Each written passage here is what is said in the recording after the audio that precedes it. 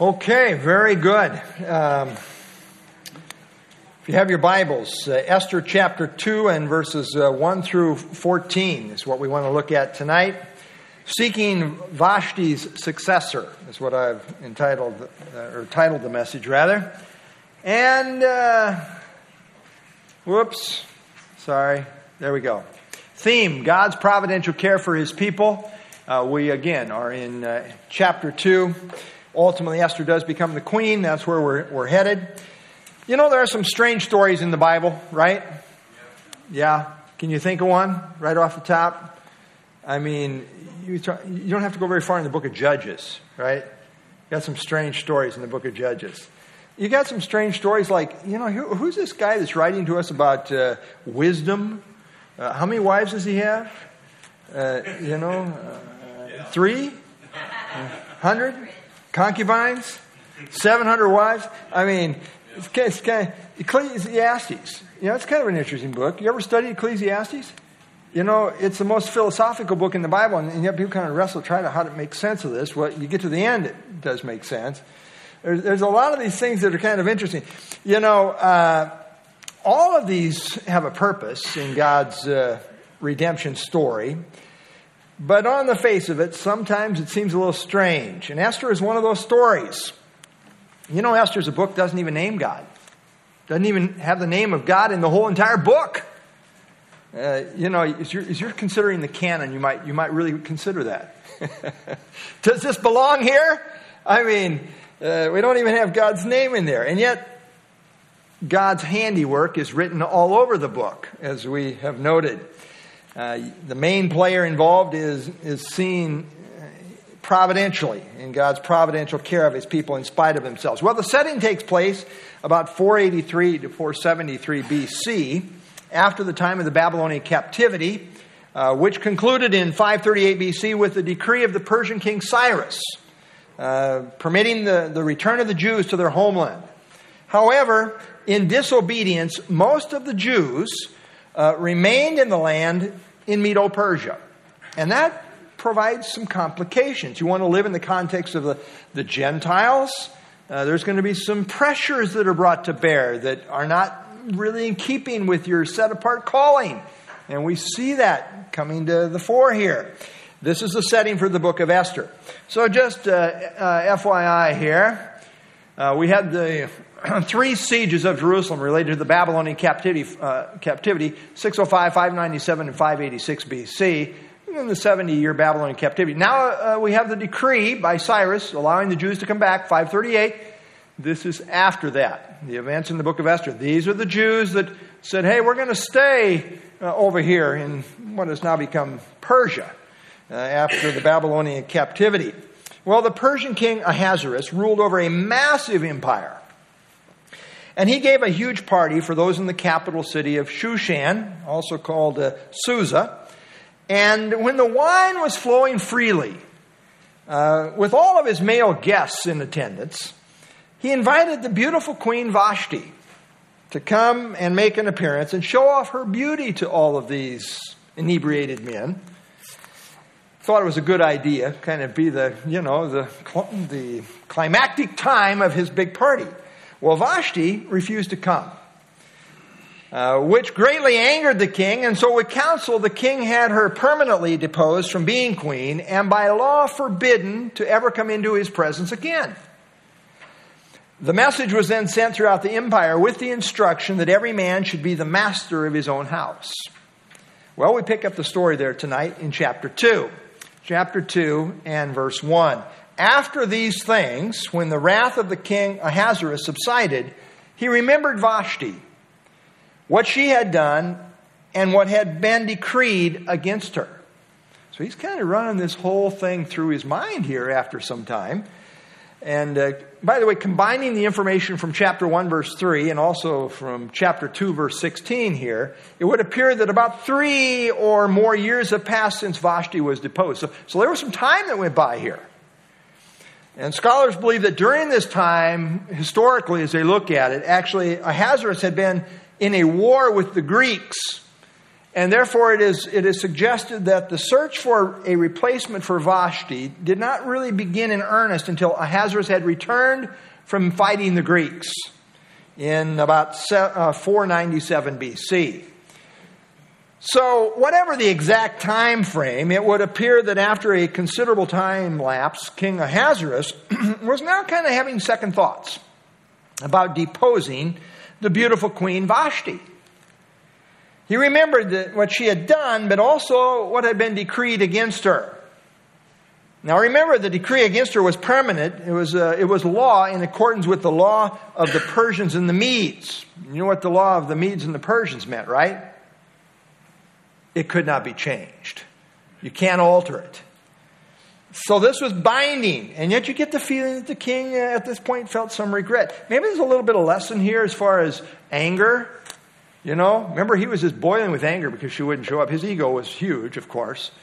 But Proverbs has a lot to say about this. Proverbs 14:29, he who is slow to wrath has great understanding, but he who is impulsive exalts folly. Again, 16:32, he who is slow to anger is better than the mighty, and he who rules his spirit than he who takes a city. And then 25:28, whoever has no rule over his own spirit is like a city broken down without walls. So uncontrolled anger is folly, and the path really of much regret. Rarely do people in great anger accomplish great things that they look back on later and say, man, I'm really glad I blew up and had an outrage there. That was really a good, productive, profitable day. Rarely does that happen. Usually we have regret. I think the king is having some regret right here. Man, I remember Vashti. Yeah, I remember the decree. There's nothing that can be done about it. It's permanent. We put it in stone, the law of the Persians and the Medes. Well, verse 2. Then the king's servants, obviously everybody's kind of aware of what's going on with the king, those close to him. The king's servants who attended him said, let beautiful young virgins be sought for the king. Trying to come up with some kind of a solution to how the king's feeling in terms of, boy, I wish I had that beautiful queen back. Throughout the book, by the way, it's evident that the king was consistently led along by his officials. It doesn't seem he was a great leader or much of an original thinker in some ways. His servants, seeing the situation, recommended a search be made now for a beautiful replacement for Queen Vashti, with emphasis on beautiful young virgins. You see nothing but the best for the king, right? Yeah. Verse 3. And let the king appoint officers in all the provinces of his kingdom, that they may gather all the beautiful young virgins to Shushan, the citadel, that is the fortress, into the women's quarters under the custody of Haggai, the king's eunuch, custodian of the women. And let beauty preparations be given them. So here's our plan. We're gonna ferret out the beautiful young virgins throughout this massive kingdom. And we're going to bring them all here to the capital city. Again, here was the size of this kingdom. It was a huge, 127 provinces. And of course, here's the capital. Let them be brought from all over, the whole kingdom. We're going to find the beautiful ones and bring them here to the capital and put them in this harem. And let this eunuch who's in charge of those women watch over them and let beauty preparations be given to them. They're already beautiful young virgins, but let beauty preparations then be given to them. And so notice it continues here, verse 4. Then let the young woman who pleases the king be queen. Okay, we need a new queen. Vashti is not coming back. We've already made the permanent rule. So let the young woman who pleases the king be queen instead of Vashti. This thing pleased the king, and he did so. So that he signed off on this plan. Said, that's a good idea. This is great. Let's do it. Note the king has many women in his harem, but only one would be queen. She was to be the most beautiful, a trophy wife for the king. That's really what Vashti was, and they're looking for a replacement for Vashti, the trophy wife. Verse 5, in Shushan, the citadel, there was a certain Jew whose name was Mordecai, the son of Jair, the son of Shimei, the son of Kish, a Benjamite. Now here we're introduced to one of the main characters in the story, and he was a Jew named Mordecai. His ancestry is traced back to the tribe of Benjamin. Mordecai is actually a Babylonian name. taken from the chief Babylonian god named Marduk. Mordecai was born in exile and given this pagan name. We don't know that he had a Hebrew name, but this is kind of a pagan Babylonian name as far as background. Verse 6, a little bit of background. Kish had been carried away from Jerusalem with the captives who had been captured with Jeconiah, king of Judah, whom Nebuchadnezzar, the king of Babylon, had carried away. So Kish was evidently Mordecai's great-grandfather who was deported to Babylon in 597 along with the king of Judah at that time, Jeconiah, also called Jehoiachin or just Coniah. Verse 7, and Mordecai had brought up Hadassah, that is Esther, his uncle's daughter. So it's his uncle's daughter, so that makes her his cousin. Right. For she had neither father nor mother. The young woman was lovely and beautiful. When her father and mother died, Mordecai took her as his own daughter. So Mordecai, as I say, was actually Esther's cousin, evidently an older cousin. Esther was an orphan, and so Mordecai raised her as a daughter. And it says here, Esther's Hebrew name was Hadassah, meaning myrtle, while Esther was her Persian name, meaning star, probably related to the deity Ishtar. Again, remember they're living in a pagan land and became assimilated into that culture, which is even reflected in their names at this point. Well, Esther was young, lovely, and beautiful. What's not to like here? She was a natural standout. Verse 8, so it was when the king's command and decree were heard, and when many young women were gathered at Shushan, the citadel, under the custody of Hegai, that Esther was taken to the king's palace in the care of Hegai, the custodian of the women. Now, we are not sure if this means that Esther was forcibly taken. That word taken, does that mean that she was kind of, oh man, we found a beautiful one, you're coming with us. We don't know if she was forcibly taken or whether she volunteered to go. You kind of like, well, what was the process here? We know the officials were looking for these beautiful women. Was it like, hey, if you're interested to be the king's wife, come and volunteer? Or it was, hey, you're coming with us? You have to realize this is pagan context, not exactly a democracy here. And so who knows? The language in the text says the officers in the various provinces were to gather all the beautiful young virgins. We just don't know what the process of that gathering involved. So some say taken in verse 8 may suggest that beautiful as she was, Esther may not have had a real choice in the matter. I mean, probably had a reputation for her beauty. There's a real emphasis on what a beautiful woman she was. Well, exactly how it came about is not stated with precise details, so we really don't know all the background there. But certainly we know that Esther did not fight it. Her demeanor all along is one of compliance. And so Esther, along with many other young women, were gathered and placed into the custody of this man named Hegai, who was a eunuch, who was the caretaker of the king's women. The story continues. Verse 9. Now the young woman pleased him. And this is Hegai, the custodian of the women, the eunuch. The young woman, that's Esther, pleased him, and she obtained his favor. That's an interesting word that in the providence of God, no pun intended, is placed in the text here. And we'll talk about it in a minute. But the young woman, Esther, pleased him, and she obtained his favor. So he readily gave beauty preparations to her besides her allowance, which we think was a food allowance. Then 7 choice maidservants were provided for her. How about that? 7 people waiting on me, hand and foot, as far as these beauty preparations I'm going through. I mean, this is some kind of elaborate stuff that's happening here, and she's getting a lot of attention. 7 choice maidservants were provided for her from the king's palace, and he moved her and her maidservants to the best place in the house of the women. Wow. Esther kind of had a way about her that immediately brought her into favor with this Hegai who was in charge of the women. And he favored her by giving her special beauty preparation, 7 choice maidservants, and the best of the accommodations. That's a lot of favor. All with the goal of making a beautiful person look as beautiful as possible. I mean, no expense spared here as far as the beauty preparations here. I mean, we're all in. Now, what's interesting here is this word favor in this context in this book. The word favor is the Hebrew word hesed, which, is in running for one of the most precious words in the Old Testament. Hesed, that rich Hebrew word hesed, often translated as covenant loyalty, but is that such a rich word? We have kind of a hard time really just with an equivalent word being brought across to try to explain it or define it. In fact, the King James translators initially used 14 different words to translate this word hesed. That's how rich it is. But it's a combination of love, faithfulness, covenant, commitment, grace, compassion, kindness, care, etc.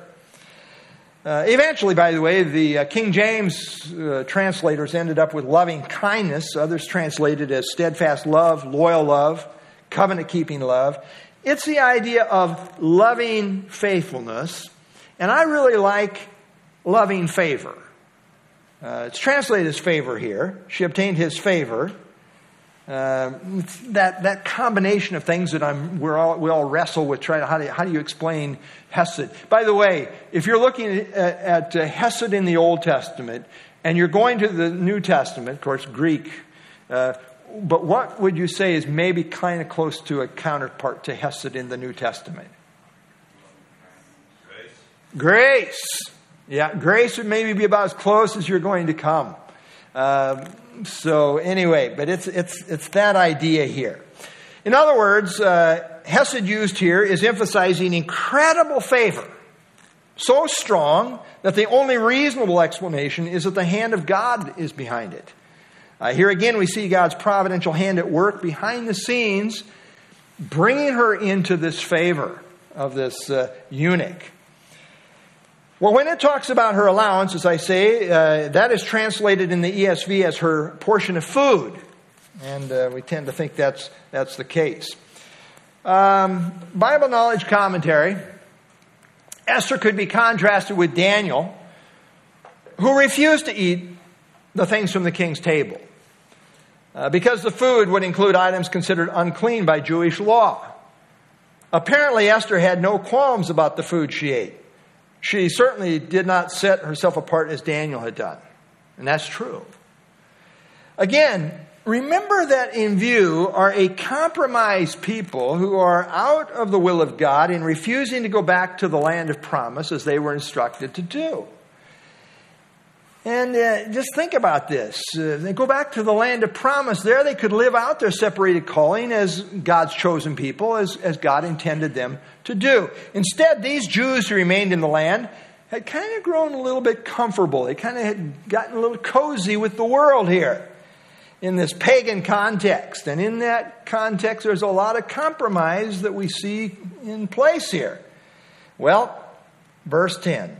Esther had not revealed her people or family, for Mordecai had charged her not to reveal it. Well, there's no way you're going to stand up and say, you know what, I can't eat that food. Why? Well, I don't feel like it. Especially, if you're hiding your identity, what kind of a testimony are you for the God of Israel? They don't even know you're a Jew. They don't even know that you know anything about the God of Israel. You're hiding your identity to such an extent, they don't even know. There's no testimony there. And Mordecai had told her, don't reveal it, don't reveal it. She had a secret she hadn't told anybody, namely about her family heritage, the Jewish people group to which she belonged.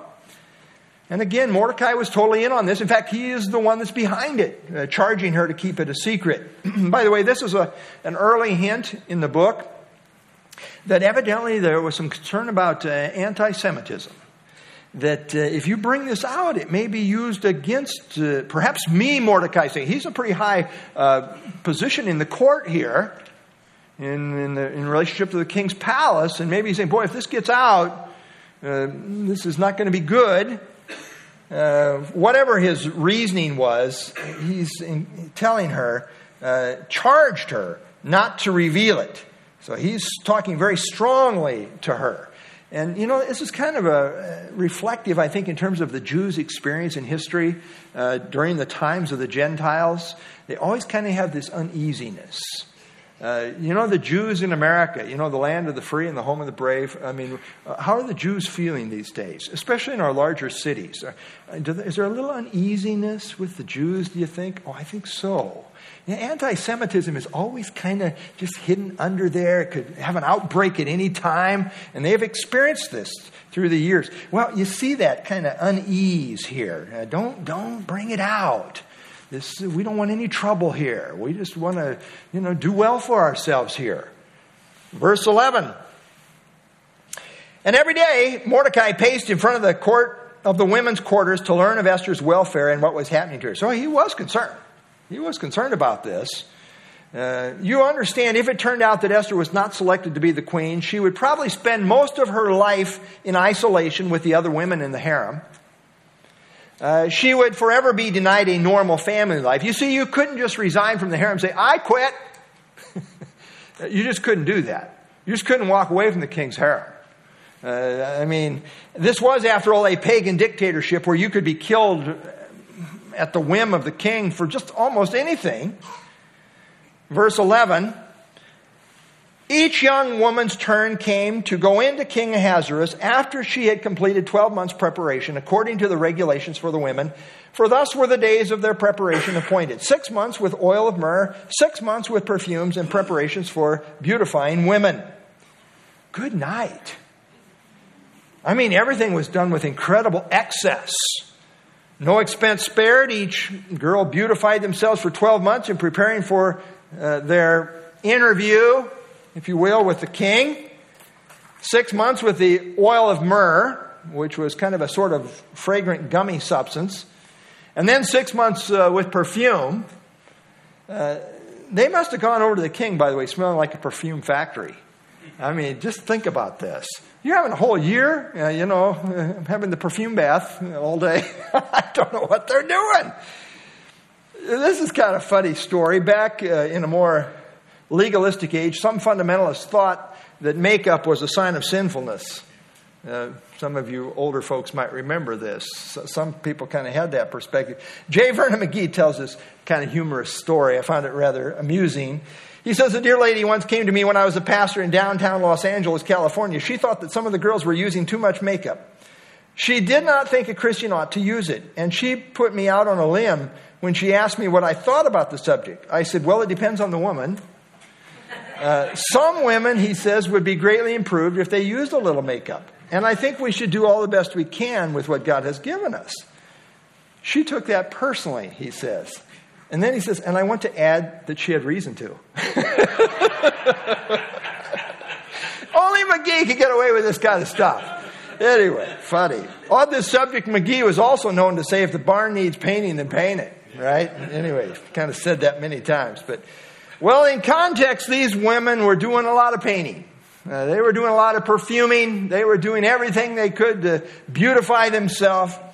But it was really all to one end, like the Bible Knowledge Commentary. It's so funny. I read these commentaries. Most of them just shy away from it. We get to these messy verses here. They don't want to talk about this because it really is kind of messy.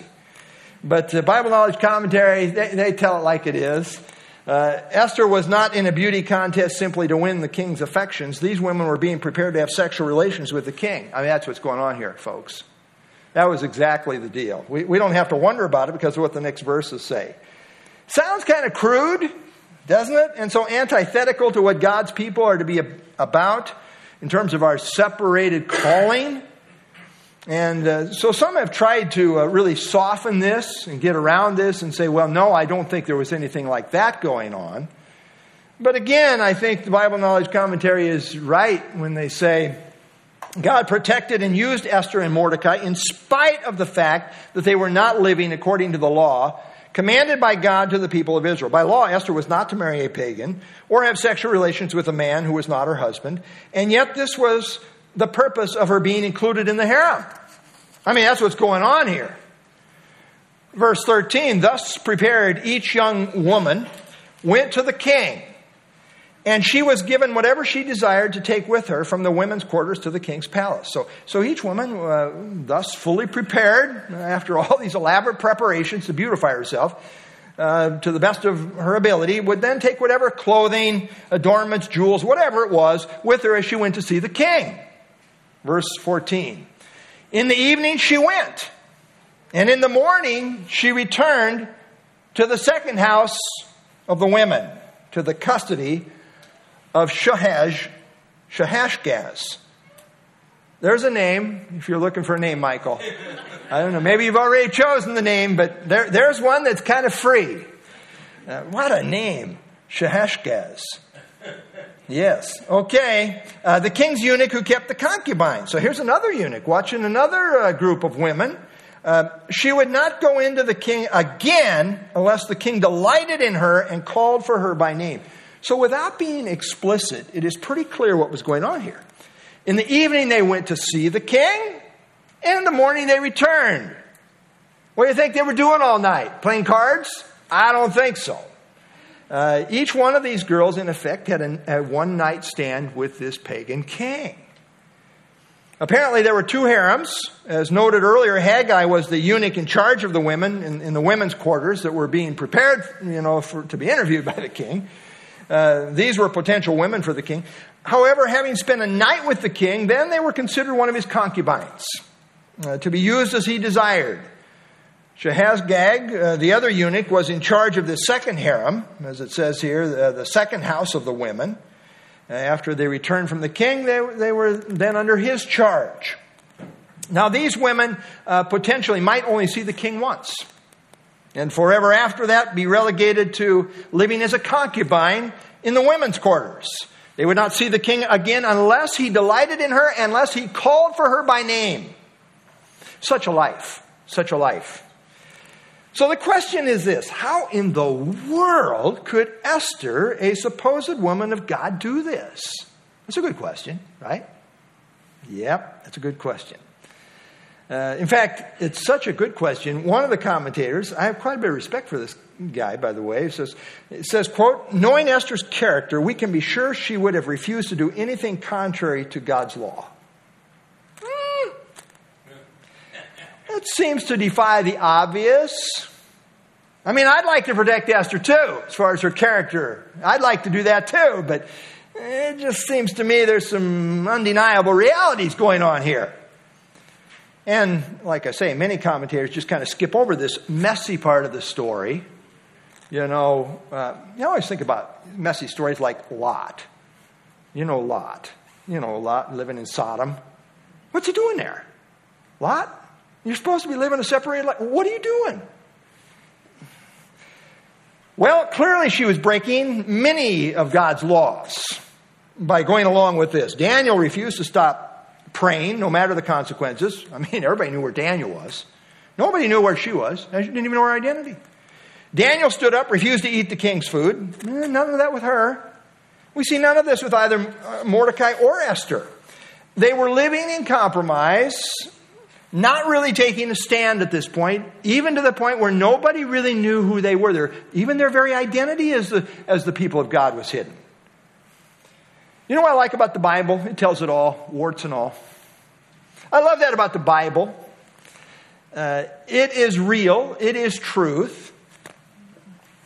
Louis Sperry Chafer said this. I love this quote. The Bible is not such a book as man would write if he could, because it condemns him. Neither is it a book that he could write if he would, because it surpasses him. How true. The Bible is not a book we would write if we could, and it is not a book we could write if we would. I think that's true. But here's the main point in the whole book of Esther. In spite of the unfaithfulness of his chosen people, Israel, God ever remains faithful. He is Hesed faithful, behind the scenes, even when his people are not. Thus we see God's providential faithfulness in the shadows of Esther, all the way through.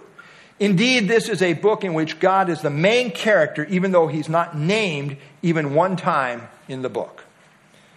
At the end of the day, history is really his story. It's really all about what God is doing in and through his people, often in spite of his people, not because of them. All the glory truly belongs to God. Sometimes, people they have replacement theology when it comes to Israel. Like, Israel's been so unfaithful, even to the point of rejecting their Messiah. Surely God is done with them. that really underrates the character of God and his faithfulness, his hesed faithfulness. It's interesting that the word hesed is interjected into this context here. Jeremiah 31. This is the New Covenant passage here as far as the greater context. Jeremiah 31, thus says the Lord who gives the sun for a light by day, the ordinance of the moon and the stars for a light by night, who disturbs the sea and its waves roar. The Lord of hosts is his name. If those ordinances depart from me, says the Lord, then the seed of Israel shall also cease from being a nation before me forever. Thus says the Lord, if heaven above can be measured and the foundations of the earth searched out beneath, I will also cast off all the seed of Israel for all they have done, says the Lord. You know what God is saying? It's impossible for me to cast off Israel. You know, you read the Old Testament and all that they went through. You come to Malachi, the last book in the Old Testament. And what does God say in Malachi 3:6? We know that. I am the Lord, I do not change. Well, there's a context of that statement in Malachi 3:6 because it continues on. I am the Lord, I do not change. Therefore you are not consumed, O sons of Jacob. Esther is really a story, not so much about Mordecai, not so much about Esther, but about the faithful God of Israel who is faithful in spite of them. That's what this story is about. No matter what Israel does, God remains faithful. He cannot deny himself. Esther is testimony of this reality. The destiny of Israel is ultimately all about God and his character.